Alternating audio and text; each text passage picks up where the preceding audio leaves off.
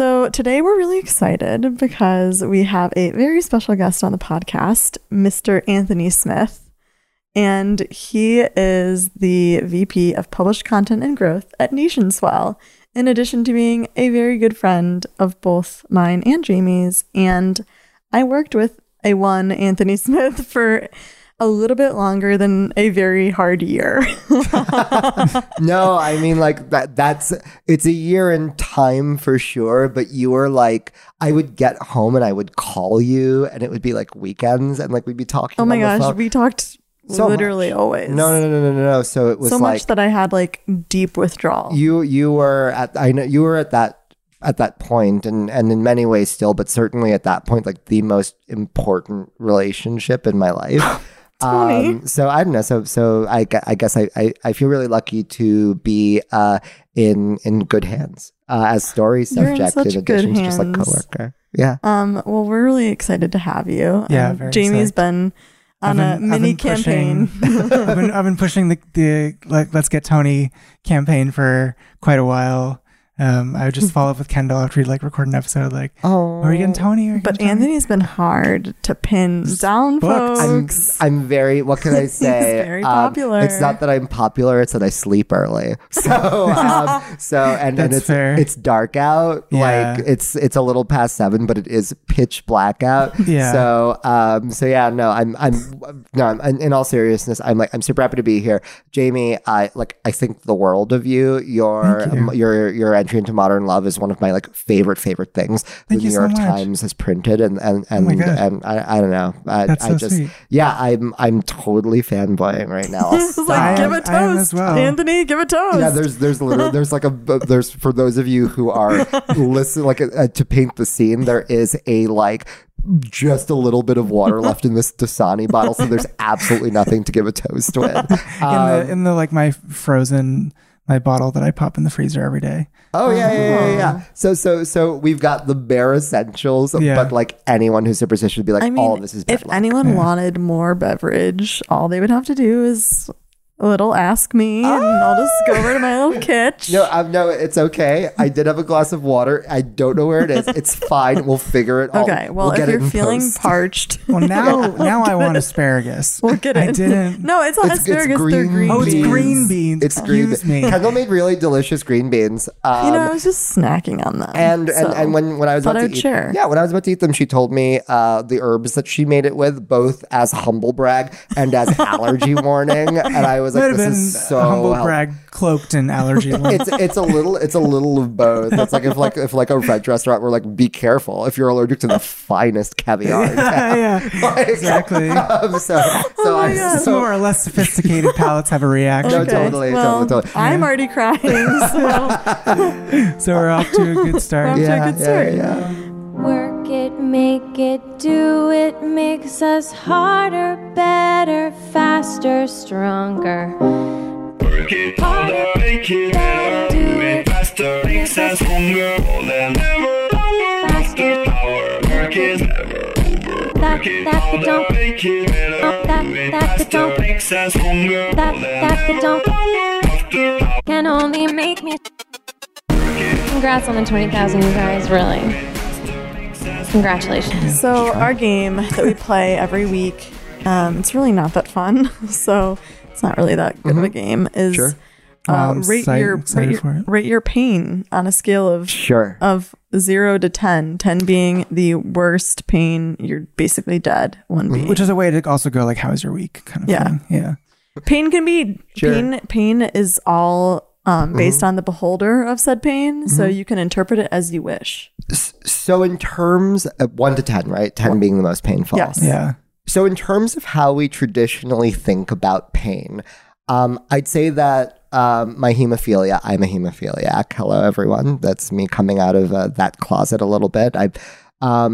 I'd say that my hemophilia isn't the thing that's causing me the most physical pain right now. That's my GERD. My stomach is like mostly acid. My the sphincter that's at like the top or like the bottom of my esophagus won't like keep it in. So as a result, I'm in a constant state of like heartburn, and also my body is like you're about to throw up because of where that acid is. So like that's definitely, it's an extremely common thing. I'm sure that like of the people that are listening, like 40% of you are like, oh, I have GERD too. But I'd say that like mostly my biggest, the thing that causes me the most physical pain is my GERD, and it's pretty uncomfortable. It hums at like a dull 4 out of 10 at all times at its highest. You take an antacid? I do. I take prescription strength Prilosec, but my insurance, which my insurance is very, very good as far as insurance goes. My company treats us extremely well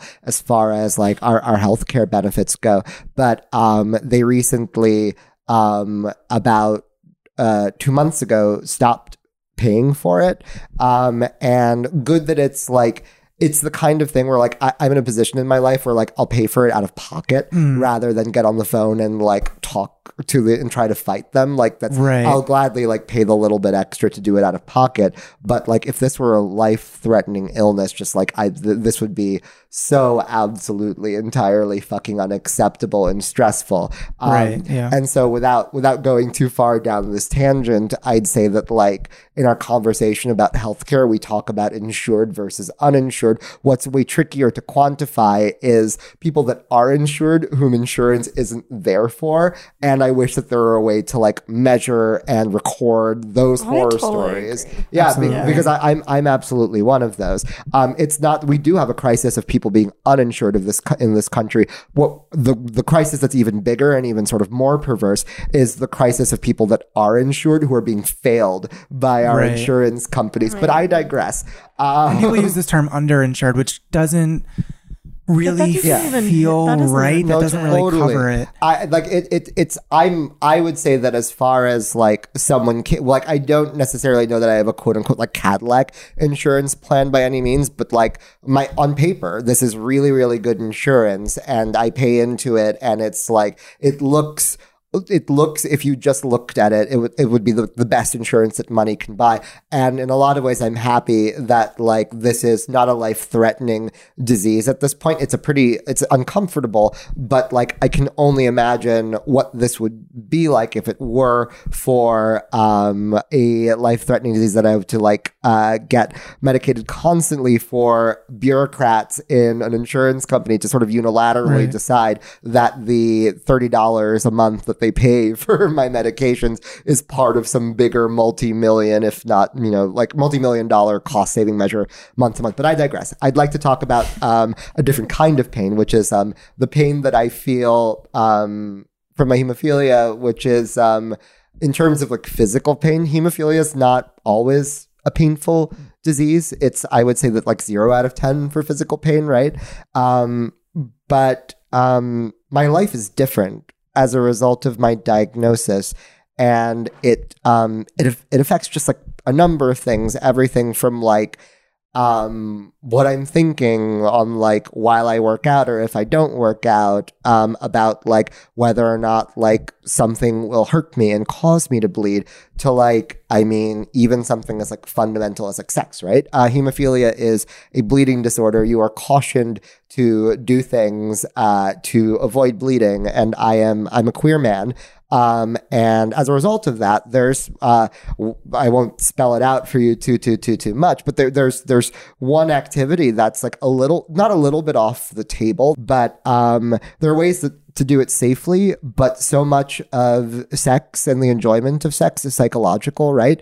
And when you are thinking, if this goes wrong, I'm going to bleed, it's going to be awful, it's going to be gross, I'm going to die, maybe, probably not, but like maybe, all these anxieties that come as a result of it, it's tough to know. It's when you're thinking about, all of these things that might happen as a result of the fact that your blood takes longer to clot than it does for more people. I don't know. It's a disease that's completely. I don't feel the pain of it. on a day-to-day, week-to-week, month-to-month basis, but it's completely changed the landscape There's of like a what's constant Of how you presence. live. 100%. Yes. Yeah. It's something that's kind of, it's always going to impact your life, but you don't feel it necessarily in a physical way every day. How has that kind of like, I mean, I think when I look at my experiences, the question in my head is like, am I okay? Am I okay? Am I okay? And that question I could ask myself, you know, a lot of times throughout the day, especially in periods of, you know, certain, you know, uncertainty. Like, is this something that is constantly a question in the back of your head? How does it manifest in like affecting your mental health? Sure. I'd say I talked earlier about sex. This isn't just sex in this answer. I'd say that I have to say no to things that I'd like to say yes to, that I used to say yes to with abandon before my diagnosis. And I don't know if you buy that so much of our identity is predicated on the choices that we're making or not making, then what does it mean to sort of lose that agency, right? What does it mean to be in this version of your life that is, you can't specifically say how it's different, but you just know on a fundamental level that it is. You know on a fundamental level that you've been in relationships, right? That after 3 years of like not being able to provide something in the bedroom, that's not the only reason why maybe you broke up, but it certainly is one of the things that you heard throughout the relationship was something you couldn't deliver. And was something that the other person wanted, and no matter how many ways you tried to make it work, that was I call it the like the dull hum of like destruction underneath everything. Like that was one of the things that always meant that you were cruising steadily towards a brick wall. I'd say that when friends go to the gym or go on a run or play like baseball or softball, I grew, if you go to the house I grew up in, or I guess my parents' house, I've got baseball trophies. Now the reality is that like the ball hits me the wrong way, and that could be life threatening for me. There are a less depressing way of talking about this, I suppose. Before puberty, I had this really, really incredible singing voice. And then puberty hit, and like so many men, young men, my voice dropped. I lost that range. And it was like a sports injury, right? Like an athlete that takes a beating, like can no longer do the thing that like they predicated their entire identity on. Except my diagnosis came when I was 19. And it's just so many things. But it's also, I don't present as sick necessarily. So I don't think that like people necessarily read it that way. And I don't necessarily think that people like know that there is a space to be delicate around or like tiptoe around. And so, and I also I'm not necessarily an expert in like talking about it in situations and still having those situations be or feel sexy or smooth, just because like I'd be lying if I said I wasn't like a little embarrassed about it. And I don't know. And as a result, there are things I can't do that I want to do that I would be doing if I didn't have this disease. And that is a fundamental fact of life, and it sucks. It fucking sucks. It fucking sucks. But I don't know. In a lot of ways, I also don't. Maybe I don't give myself as much time to process it as I should, because I am. There are people that are sicker than me, and sometimes I feel like in talking about it, I'm taking up space from people who are feeling the things that are wrong with their bodies a lot more acutely than I do. Like don't get me wrong, like my life is profoundly different, but in the relative scale, I don't want to displace other people from having this conversation. I think that's a really interesting sentiment because I hate using the word privilege because it's so kind of, it immediately either turns people one way or another way. But I do think that in the scheme of like illness and disability, I totally hear that feeling. And I think that so informed a lot of how I wouldn't necessarily have ever identified with the term disabled. And I think that that's something I've come to terms with over the more recent years of like saying, oh, actually, like when people ask me on an application for a job, like, have you had or do you have a disability? I say yes, which is always kind of weird to me because I never no would one have would assume that if they looked at you. No one would ever assume that if they looked at me. And I don't even know if you asked people who knew me if they said, oh, right, because it's also a word that we've not really landed on a mass definition of yet. Right. It's super evolving and it means a lot of different things to a lot of different people. Yeah. No, totally. So I get the whole like, where do I fit? 100%. Because like ultimately, like it's kind of a spectrum, right? Illness, disability. It absolutely is. Yeah. For people who don't have visible disabilities, it's an opt-in situation. I feel a little bit closer to the ally side of the equation, maybe. Which maybe is the wrong way of thinking about it. I don't know, but it's just like there are the ally side in terms of disability. In terms of like just, I know that I'm not. I know that I have a disease, but ultimately there are people that cannot, in this New York City, the richest city in the country, that cannot get on like mass transportation as a result of their and so like there are ways that it's like my identifying this way, like this is a way of like centering things around me, and like I don't feel comfortable doing that. But at the same time, like the fact of the matter is there are so many things I want. Like I want to get home and like have the life that I had when I was in like elementary, middle school, and even like to a lesser extent high school, where I am just like running around hitting balls with metal bats, like just like doing all, like having the whatever kind of sex I want to have, whatever that might look like, where I don't have to think my body is going to betray me and it's going to be uncomfortable and painful and potentially even like land me in the hospital.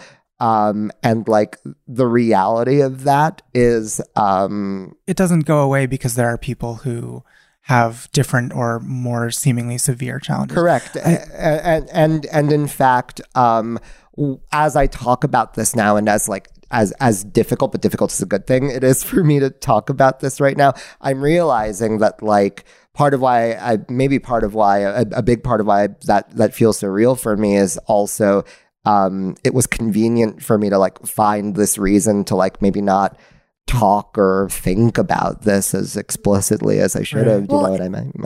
Because there's a lot of shame around disability still, I think, and because of the way in which we look at people who are disabled, like we have not reckoned with that as a society, I think 100% personally. And I also feel like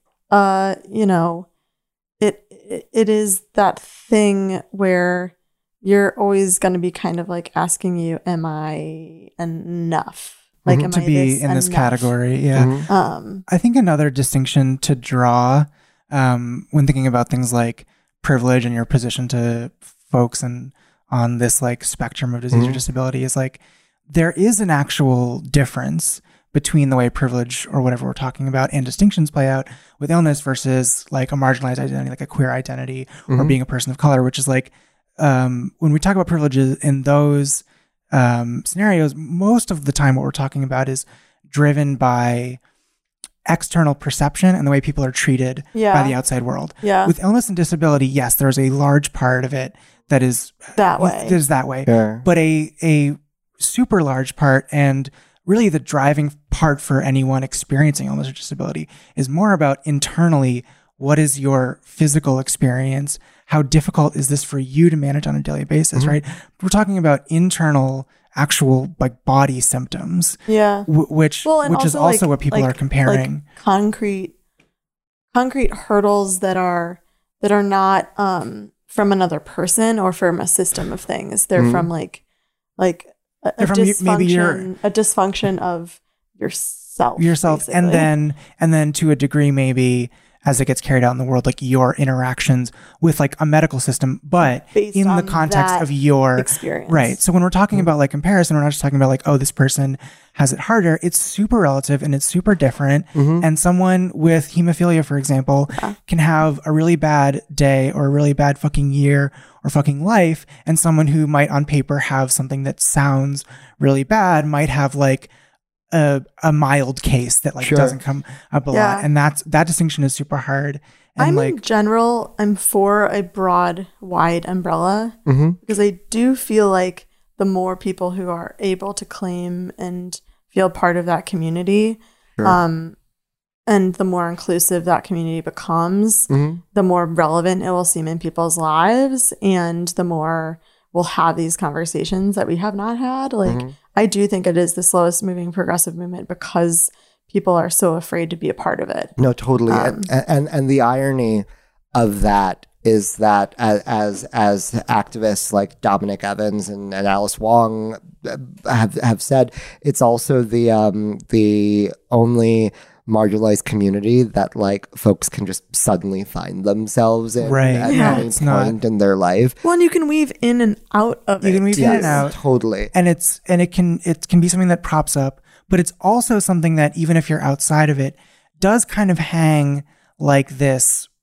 potential for every person. Yeah, everyone's a little bit scared of becoming you. Totally. And any person at any moment can fall into that. But like the flip side of that too, and I wish that this was something that we owned as much as we own the fear, is that we can be proactive about this, right? If we feel the fear, maybe that we can become like people with disabilities that we see, but at the same time, how we treat them is how we ourselves will be treated if we find ourselves in those shoes. And I just like, as with everything with respect to the social safety net, I wish that this country has this gospel of selfishness, and there are so many things that have their thumb on the scales of that selfishness for sure. But I just wish that we could really, really own on like an atomic level that the way that we treat other people is the way that we ourselves will be treated. There is a dissonance there that is responsible for so many things that are wrong with this country. And it's just like, you don't have to be afraid. You can simply care about someone else. And that does a lot to mitigate that fear. Absolutely. You gonna run for office? Are you announcing on the pod? No. Late jump in. No, 10 years from now, maybe I'll dog catcher. No, but that's a really, really solid point, and I think about this a lot. I mean, I said he should run for president, so clearly I found it solid. I'm born in Manila, so that's off the table. Oh, I'm but so sorry. No. It's arbitrary, weird. Maybe it'll. We will cut that out. You were born here. That is no. I was born like look on like honestly, you'll probably have to cut this, but like if Ted Cruz had won the primary, this would likely have been settled by the Supreme Court by now because he was born in Canada, right? Right. Like he was born in America. Like so he's in my boat. Do you remember that part of 2016 where everyone was like, he's not an American, why is he even up there? Yeah. Wait, what? Yeah, so Ted Cruz is born in Canada. If he won, Trump was likely going to sue, and it was likely going to be settled by the Supreme Court once and for all. And then you could have potentially. No, totally. And so that was part of my excitement for Ted Cruz was that like, look, I'm probably never going to run for president in this lifetime, but I'd like the option. Right. You know what I like mean? it on the table. Yeah. Wow. Yeah. That's good. That's really good. Sorry, I totally interrupted you. No. But just to the point about like policy and treating people the way we would ultimately like to be treated, or opening up the ways in which like people are treated with illness and disability on the chance that, you know, speaking from an imagined voice of someone who's not sick, like that we do become that someday. I think about this all the time with the way we see politicians, especially politicians who are first off right-wing and even in the left or the center, not in favor of universal healthcare. I see this all the time in the way they talk about it, because it comes from a total place of just, it's so obvious that they haven't had actually the interactions. Yeah. Well, I think, you know, I don't want to cut you off, but go ahead. I was just gonna say, like, you can tell a lot of the time, especially on the right, that people just haven't had the interactions with the healthcare system when they go up and talk about policy. I remember a guy in 2016, some like governor in Michigan, went viral because he was talking about, or his governor, like state senator or something, went viral because he was talking about emergency room visits, and he was saying, you know, it was one of those kind of like waste addressing, you know, to the crowd kind of things, where he said like, well, I think if people just didn't, you know, take themselves to the emergency room, you know, for every little thing, it wouldn't be such an issue. And the example that he trotted out was, you know, my son fell off his bike or something and like thought he had broke his arm or fractured his arm, and we didn't go off running the first night. We gave it a little time. And it was like statements like that just show how people aren't actually coming from a place of having any information about how most people interact with the healthcare system. Most people aren't like, ERs are not clogged because people are showing up with, you know, sprained wrists or whatever. And I think that happens because it is super easy for people to keep sick people out of mind, like completely out of their line of sight and out of mind. So they actually like are just completely misinformed. Well, I think it's also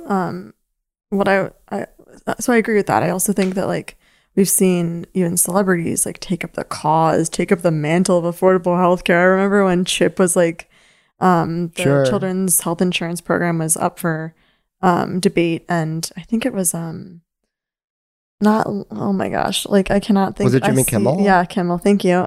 It was Kimmel like fought for it, like talked about his son, because his son I think had like heart disease. He has CHD. Yeah. Okay. So I thought that was really like, oh, okay, like I get it. So you're going to be an advocate now that you have experienced it. And it's super. Oh, sorry, I was. Yeah. Go ahead. No, I was going to say that's super weird. And I remember the Kimmel thing happening and feeling a lot of conflicting feelings. Yeah. Because it's very true that once it affects you, you're going to care about it, of course. But it's also can be strange. But and off of that, fascinating thing about that too was that like CHIP isn't the program that covers his child, right? CHIP is for like the children of the very, very poor parents. Right. And obviously Jimmy Kimmel is very, very wealthy. So like on the one hand, like it's great that he has created this platform. On the other hand, like let's be real about who's affected by this policy and who is the bargaining chip in this country. But moreover, too, like the cutoff for where CHIP will kick in for folks is so very, very low.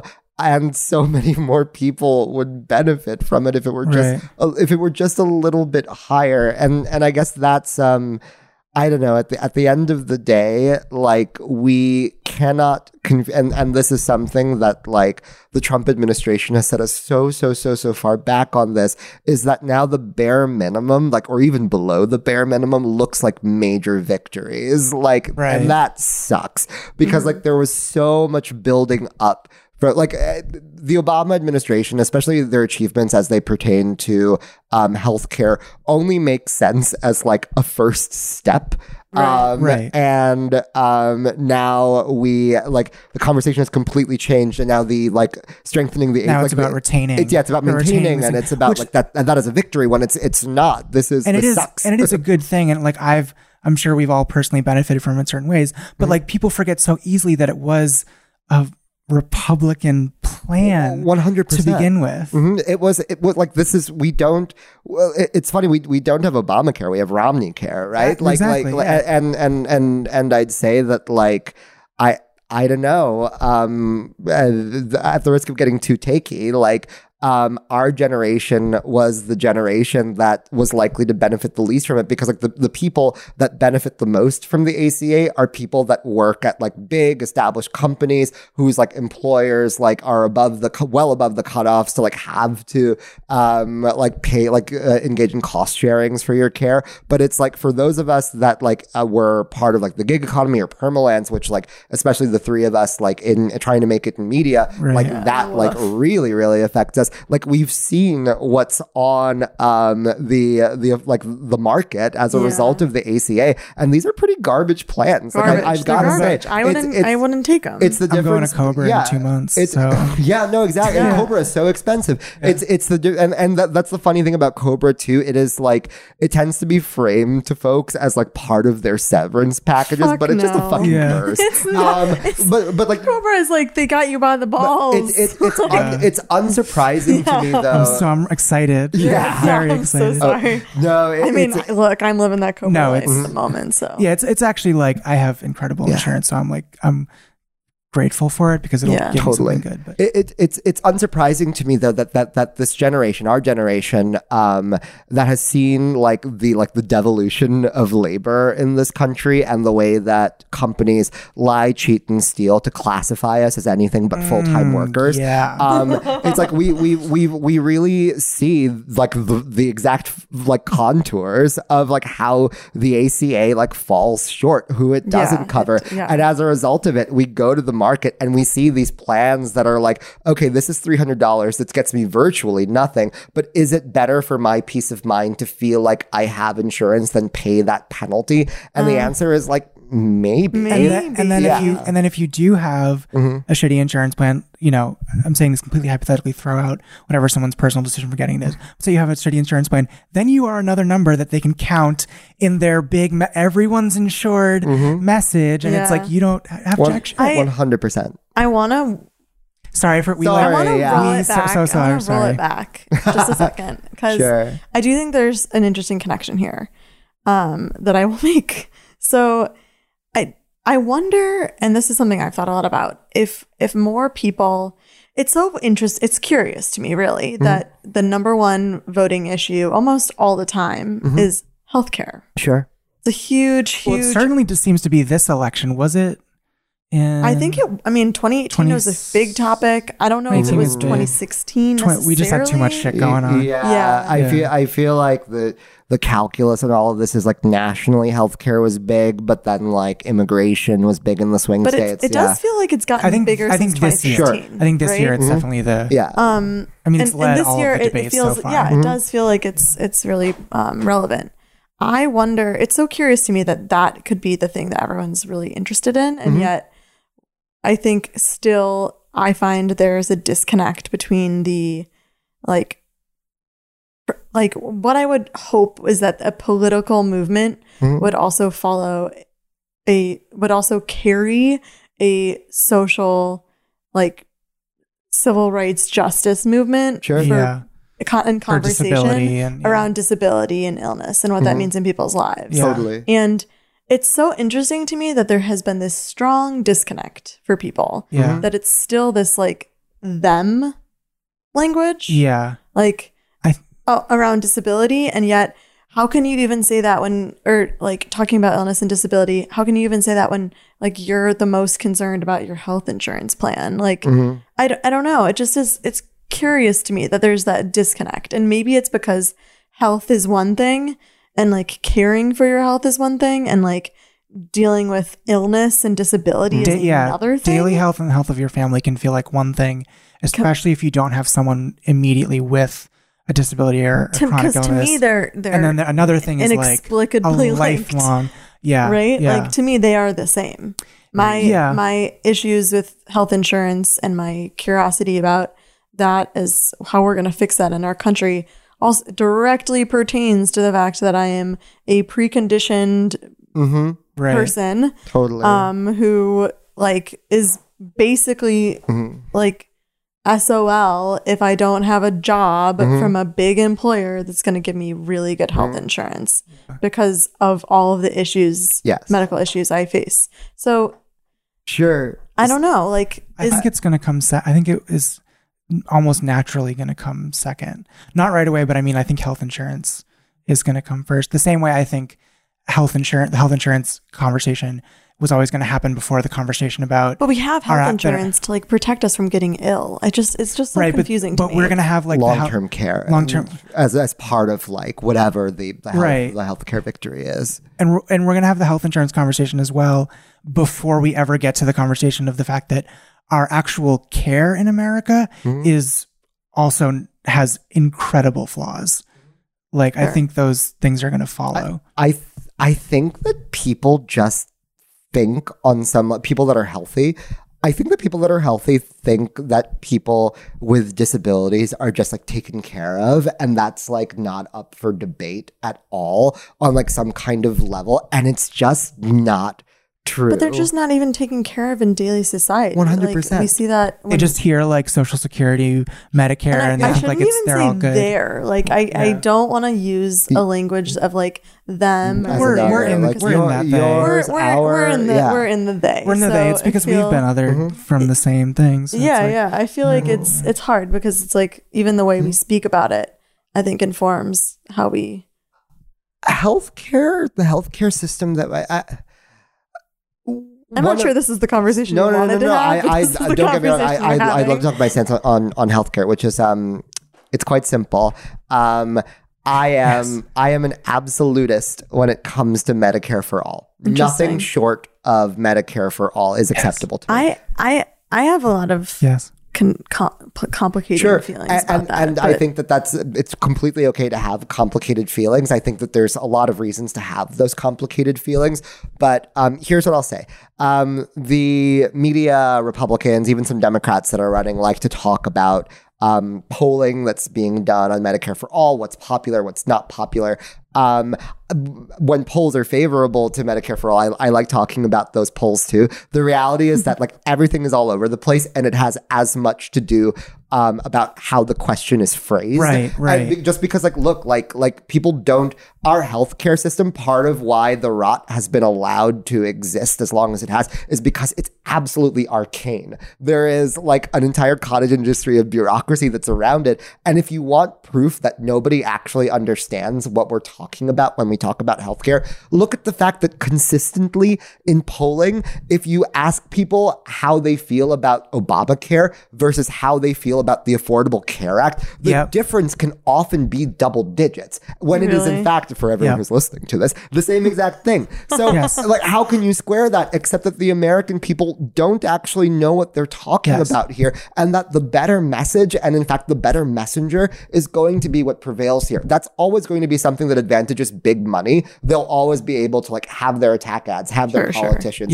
get that framed and kill any sort of like progressive measure with respect to healthcare. But this is about something that we have a moral imperative to do no matter the cost, rather than something that we should equivocate on and fail everyone.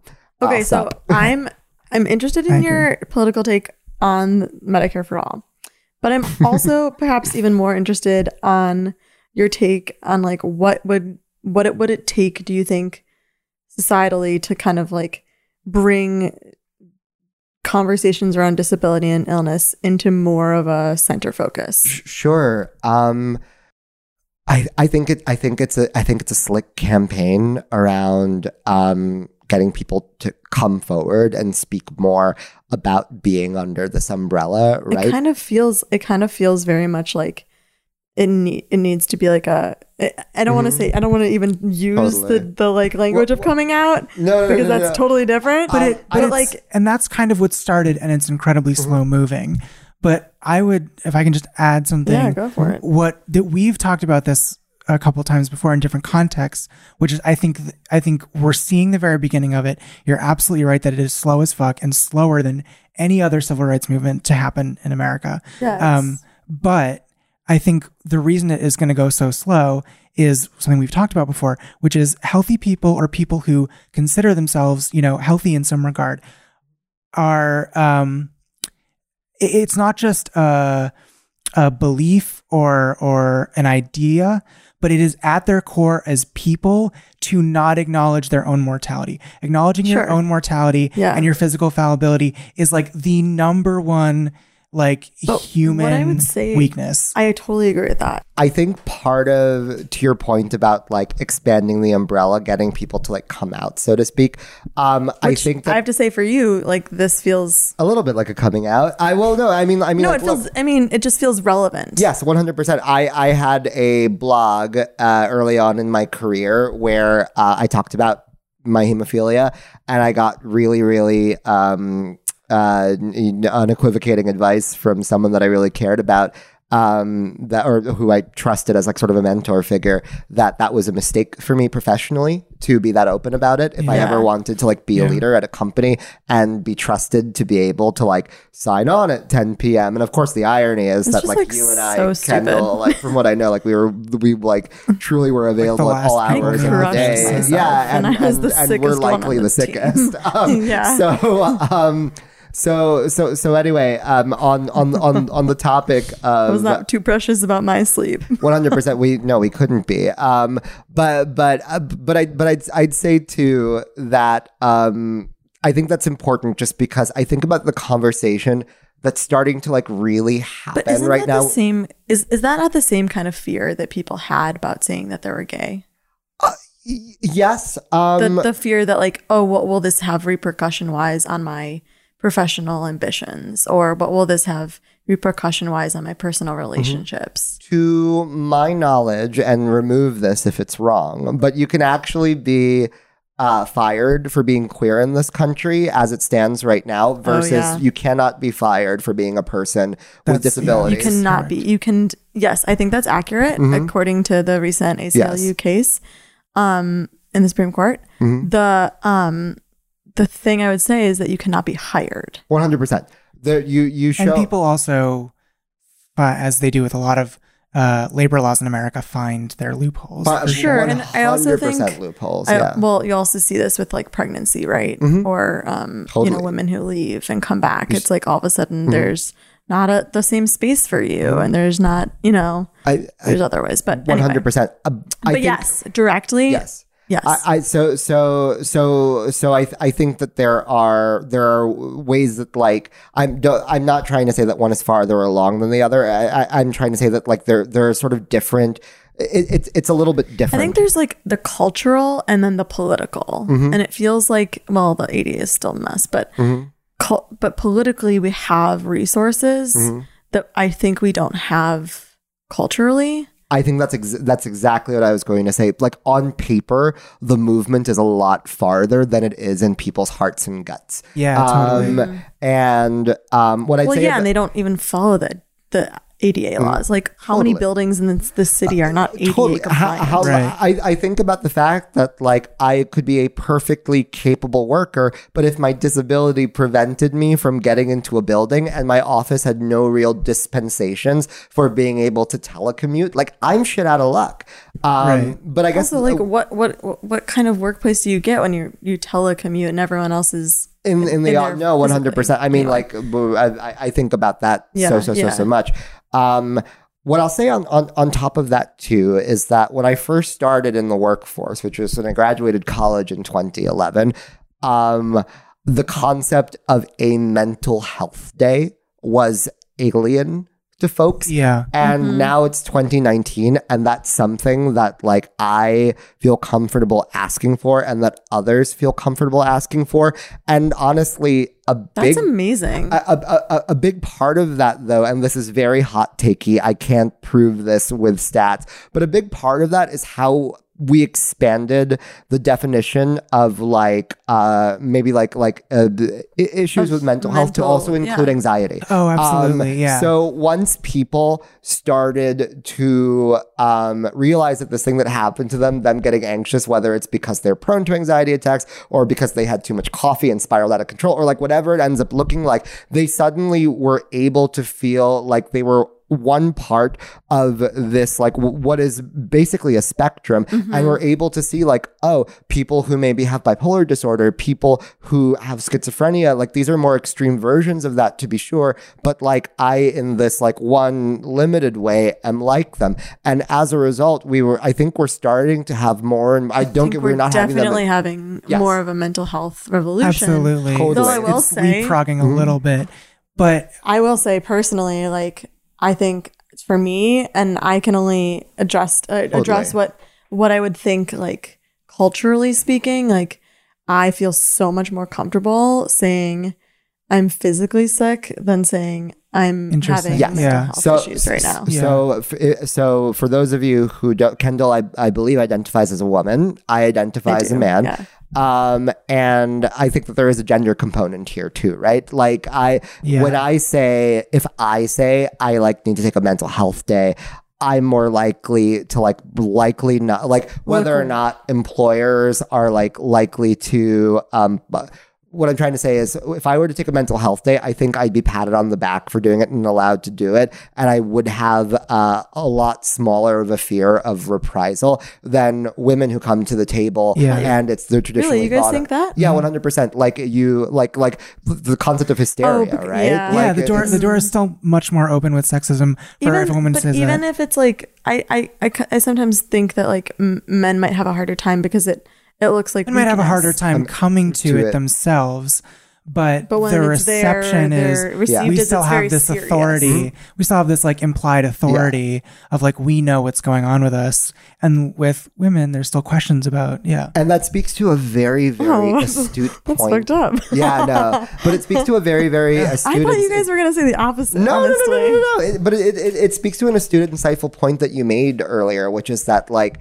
It's just weird culturally and politically, like the way that you in the matrix of like cultural, political, progressive, regressive, like all of these different like movements of marginalized folks are at different spots in that in a way that like, I don't know. You see them intersecting in real life and in real time. And so they like, those are all the inputs, and then they output all these like weird stigmas in certain ways and weird acceptances in other ways. Like, totally. 100%.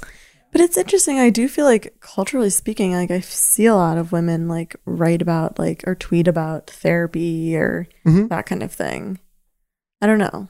I also am like very excited for mental health to be like very part of the illness, disability, health community, because I feel like it naturally broadens the umbrella in a really positive way. I agree and it with should. 100%. No, I completely agree. And I think it helps mental health as well, because mental and physical health both are one and the same. Totally. And why I bring that up is that maybe there's lessons there for like, I don't know, for people with like physical disabilities, if that's maybe the right way of contrasting that against like a mental health disability. Of like goals of how to sort of move the thing forward. Totally. I would also just like to add though, obviously mental health is huge right now, but we're kind of like stuck in this weird gear where we've let it become this catch-all. And I don't think it's going to stay here forever. But I think right now in 2019, we're in a very weird place where it's become this catch-all. It's become so, broadened on the ground level where like no one ever can really say for sure what another person means when they say mental health. And when you do get specific, what you see most of the time is people mean like depression or anxiety. And that both in their clinical definitions and in sort of their like looser cultural definitions. And what is way, way, way behind, which may like be the thing that holds up the train while everything else, physical health progresses and insurance progresses, is like the actual broader mental health conversation. When you talk about disorders and identities outside of depression and anxiety, which is a much more varied and complicated thing, which there is definitely not room in the culture for to like really get into at this stage. Like it's super hard for someone to come in. I also think that there's such a range of experiences, and I feel like I'm like really I am like a really big umbrella person, though sometimes being a big umbrella person makes me really mad. No, totally. I'm like, that's not a thing. I catch myself doing that all the time. It's a net good, but it does create problems. I would say is like maybe how I think about like the umbrella approach, and like look, like even with like being LGBTQIA plus, there are like, if I'm being honest, and I'm obviously not going to name names, but there are like celebrities who like live lives where they're ostensibly like cis, and like their partner is also cis and like of the opposite gender, and like they identify as queer, and it's like it's like what's kind of going on. No, totally, but it's like that's sort of the like the voter fraud of these movements, where it's like that you're is like always the gonna get exception, that. and there's You're always going to always be gonna get that. that. But it's And like we that's- do more good by not gatekeeping than we do by that's a doing lesson it. I need to teach myself. And I think that's kind of what I mean on the mental health side is like, it's definitely a good thing not to gatekeep, and it's probably a net positive. It's like but it does net positive that like everyone tweets about therapy. Right. But it like the places where like it sort of raises my eye, or like where it gets me on a personal level is when people are talking about mental health, and it's like the majority of the conversation goes one way, goes to, anxiety disorders or depression. And then I think about like people I know, or friends I have who have much more serious in terms of the way that they're treated and received, and much harder to manage mental health disorders, who can't go to their HR or their place of work to get the help that they need, have, it's just like, it's not the same across the board. And it does feel weird when like the first rush of people start to like co-opt in certain ways. Those are the places where it gets me. And Kendall, to go back to something that you were saying earlier, to go back to the future, you were talking about how the conversation that we're having around healthcare now is leaves out the people with disabilities, people that like whose considerations are like. I just think it leaves out the greater conversation of the movement.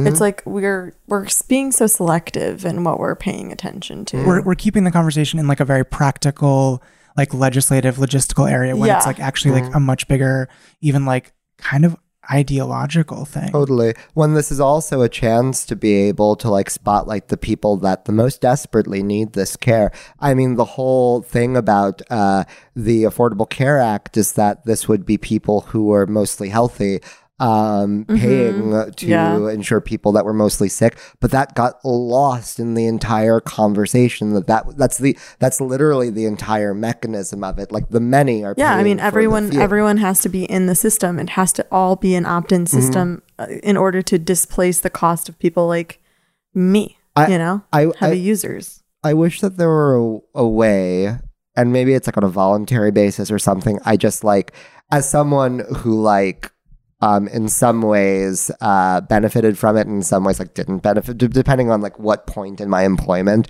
you approached me during. I think about like, okay, to go a click backwards here, I think that Republicans are like the Republican Party is at this point like a quite like a bald-faced evil party, but I think that they are so much better than most Democrats are at explaining what you get from voting for them. There's a theory of change there that is quite clear. It's building a wall. It's a Muslim ban. It's things that like you don't need to get in the weeds on. And I think that there's with Democrats who are like actually helping people, there's things that you can do around like seeing the stories of the people whose lives are saved or ameliorated by these policies. But I don't know if we really care. We should like that. Yeah, we should. That's but I the don't thing. think we do. And I don't think that Democrats are trying to make people care. Right? When we talk about Medicare for all, like there's a little bit of that all that's like, okay, great that we're talking about all, but what about the people? And like if we slowly expand down by age, what if we expanded as we were doing down by age, what if we did up by need at the same time? Like, wouldn't that be a really, really great way of making sure that there was a special dispensation for the people that need this the most, to be at the center of this, and to be like, to never lose sight of the fact that this is as much about like a middle class family in Michigan as it is about a single parent in New York City who cannot work 3 jobs because of her disability, but needs to anyway and has found a way to make this work. I mean, it's hard. I'm like, I want a political win, or like, maybe a political win is more interesting than centering the conversation around people who people don't care about. But to your we point, kind of know there ought to be a way into this that like, yes, we all benefit from this. Yes, that's so important. I just wish that there were a way to your point, to talk about like the few and the people that like need this. But also most. just like culturally talk about it. Like, let's just like start a cultural conversation 100%. About health, illness, and disability in a way that's like accessible to people, but in a way that like people I think that's what we're Well, that's what we're trying to do. Yes, exactly. You know what I mean? And so happy to be a part of that. And I wish that, I don't know, I think about the last debate and what the questions were and what the talking points were. And it's like, don't get me wrong, a few of those questions needed to be asked. I'm not saying like the New York Times and CNN did like a bad job. I don't think that overall they did. But I do think that like one of the problems right now with coverage is that it's like, it's so just sort of like Washington and New York deciding what most Americans care about and not like reflective of this system where like a fraction of a percentage of Americans actually decide who's in the White House. And so what if we thought about that not as a geographical consideration of Ohio, Michigan, Wisconsin, Florida, but as a consideration of disabled people with disabilities, wherever they live. Right. And that's, I totally agree with that. And that's when you see like conversations in the debate around healthcare, you know, no one can talk for a second without it immediately turning to, okay, tell me how you're going to pay for it. Tell me, you know, the logistics of what this affects. How do you roll it out? How many years? And there's no room to talk about like, okay, step one, like what is the actual need for this? Like, you know, let's talk about why we're even doing this over, you know, whatever other option that we're talking about. This 30,000 people, if the punditry is right, about 30,000 people in Wisconsin will have an outsized say through the press, through political advertising, through where people campaign in the 2020 election. But there are millions and millions of people across the country who have disabilities. And the fact is that we have, if our system were truly democratic, we, however you want to describe that, like there'd be more of a say there and there'd be more of an effort to figure out how to meet those needs. But we just don't have that system. And it would take buy-in. So, I mean, if people like rallied, I mean, I don't know. I just feel like if people really tapped into like that conversation, the numbers are actually astronomical. Yes. You know, astronomical. The numbers are huge. The number of people who this applies to. This is it's actually so funny because this is my point of the podcast and why it's been so exciting to do, and like we've gotten a lot of feedback. It's like even the people that don't immediately feel connected to it personally like have a very important person in their life that does feel connected to it. So it's like it's all over the place. We just don't really see these people. Throughout 2017, I'm trying to think about how I can tell. Yes, okay, got it. Throughout 2017, when I was heading up Mike's political desk, there were Mike.com, MIC.com. We both were like Mike.com. Mike.com. When I was heading up Mike.com's political coverage in 2017, during the many Republican attempts to repeal and replace, or at one point just repeal, the Affordable Care Act, if you turned on your television, if you'd read the news, you saw activists with disabilities and activists who were allies with people for disabilities, like staging die-ins, storming Congress. They still do being that. fucking dragged out. Still does it. Being dragged out of their wheelchairs. They still do it. But here, so after the first one happened, my team and I were like, we've got to make sure that we are at the forefront of that coverage the next time it happens, and the next time it happens. And each time it happened, the people that were the people that were organizing it, we'd reach out to them like oftentimes like the night before the vote to see what they were doing. And one of the questions that like I personally would ask them was like, we're not the first to ask you about what we're doing. We're not the first, like the Washington Post, CNN, New York Times. And they said, no, you're the first. Even though they'd done it every time before, and even though it made headlines, we were always, oftentimes like the night before, we were like the first to reach out and say, are you doing this die-in? So the press would report about it as it happens. It was compelling, visceral, powerful television. It was an important story. It was lives on the line. But like, no, despite the many times that it happened, and despite the fact that it was something that you could sort of anticipate, because they didn't care. And that was the thing. Absolutely. I remember watching those stories. Like it was good imagery, but they didn't want any interviews or something? It was less that they didn't want any interviews and more that just like, I don't know, it was seen as spectacle and not at something that gets at the heart of people's lived experiences in this country. I can't, in a similar vein, I can count on all of my digits and then some how many of my friends can talk about like Joe Biden, Liz Warren, Bernie Sanders' polling numbers in South Carolina with respect to black voters, but I can't name 3 that can tell you the issues that matter to black voters. And that matters. We have a politics that is top-down numbers, who's showing up, what the percentage of voters are, so forth and so on, exit polls. But we don't have a politics that cares about like what your life is like unless you're in a diner in a swing state. Which is how we fucking missed in 2016 anyway, and no one seems to Part care. of it. Yeah, no, But, like, absolutely. yeah. Sorry, we should Kendall, start a I didn't mean to political derail. podcast. But I was just going to say that we should. Or just keep being political on this.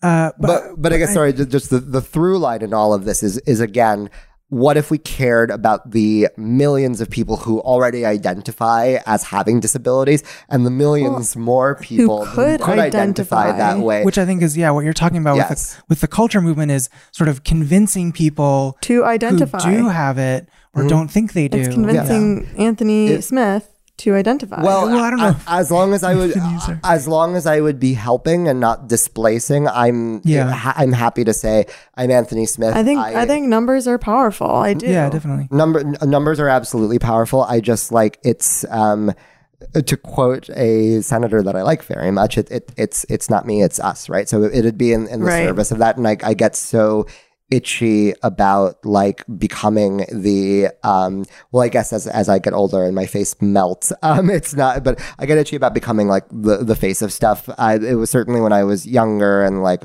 openly queer from like a very, very young age, like that. I don't know. I just like I for a lot of reasons I seem like someone who likes the spotlight, but I don't. And I want to make sure that like what's being done here isn't we all pat ourselves on the back for like participating in like the day of silence, so to speak, with respect to whatever this might be, but actually like focus on like what are the action items, what are the political victories that we need here beyond awareness, beyond identification, what do we actually want? Yeah. And need. That's right. Mm-hmm. No, I totally agree with that. I think it's not like that you're happy to identify if it helps the cause. Like, I think that was kind of the turning point for me, honestly. It was like, oh, actually, maybe I should take ownership of this a little bit more, because if I put on my Twitter bio, like, you know, I've had 2 liver transplants or something, like maybe that helps get people organs. Like if I identify with disability in a way, even if it makes me kind of uncomfortable to do so, you know, because I'm still like either ashamed of like my own, you know, illness or like just don't really love identifiers in general. Like maybe that is part of helping. It's a step, yeah. Maybe that is part of helping at large, because I like the fact that in some ways I don't look like what people are expecting me to look. And then when I'm in, you know, a job setting or in my life, like hopefully I don't perform in the way that they anticipate that, like there's a like a link between like, oh, if you're disabled, you like can't do all of these things, or like you're not as gonna be as like good in a job or as strong or as high powered. But like maybe if I identify that way and force people to feeling kind of safe myself, because of all the privilege that I have, like maybe that does change the perception. Sure. Right. Well, we've talked about that. We just talked about the big tent, and I think, like we were saying there, you know, there are always going to be things that kind of like raise individual people's hackles, so to speak, about certain people jumping in, but it's always, I think at the end of the day, going to be a net positive. I think you see that with every kind of major movement, concerns about, you know, who is the right person to get in here.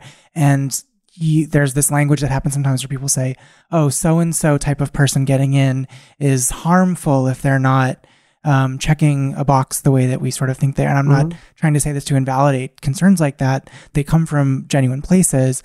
But I think most of the time what you see at the end of the day is masses of people, more people, strength in numbers, moves things along faster. Totally. No, I couldn't agree more.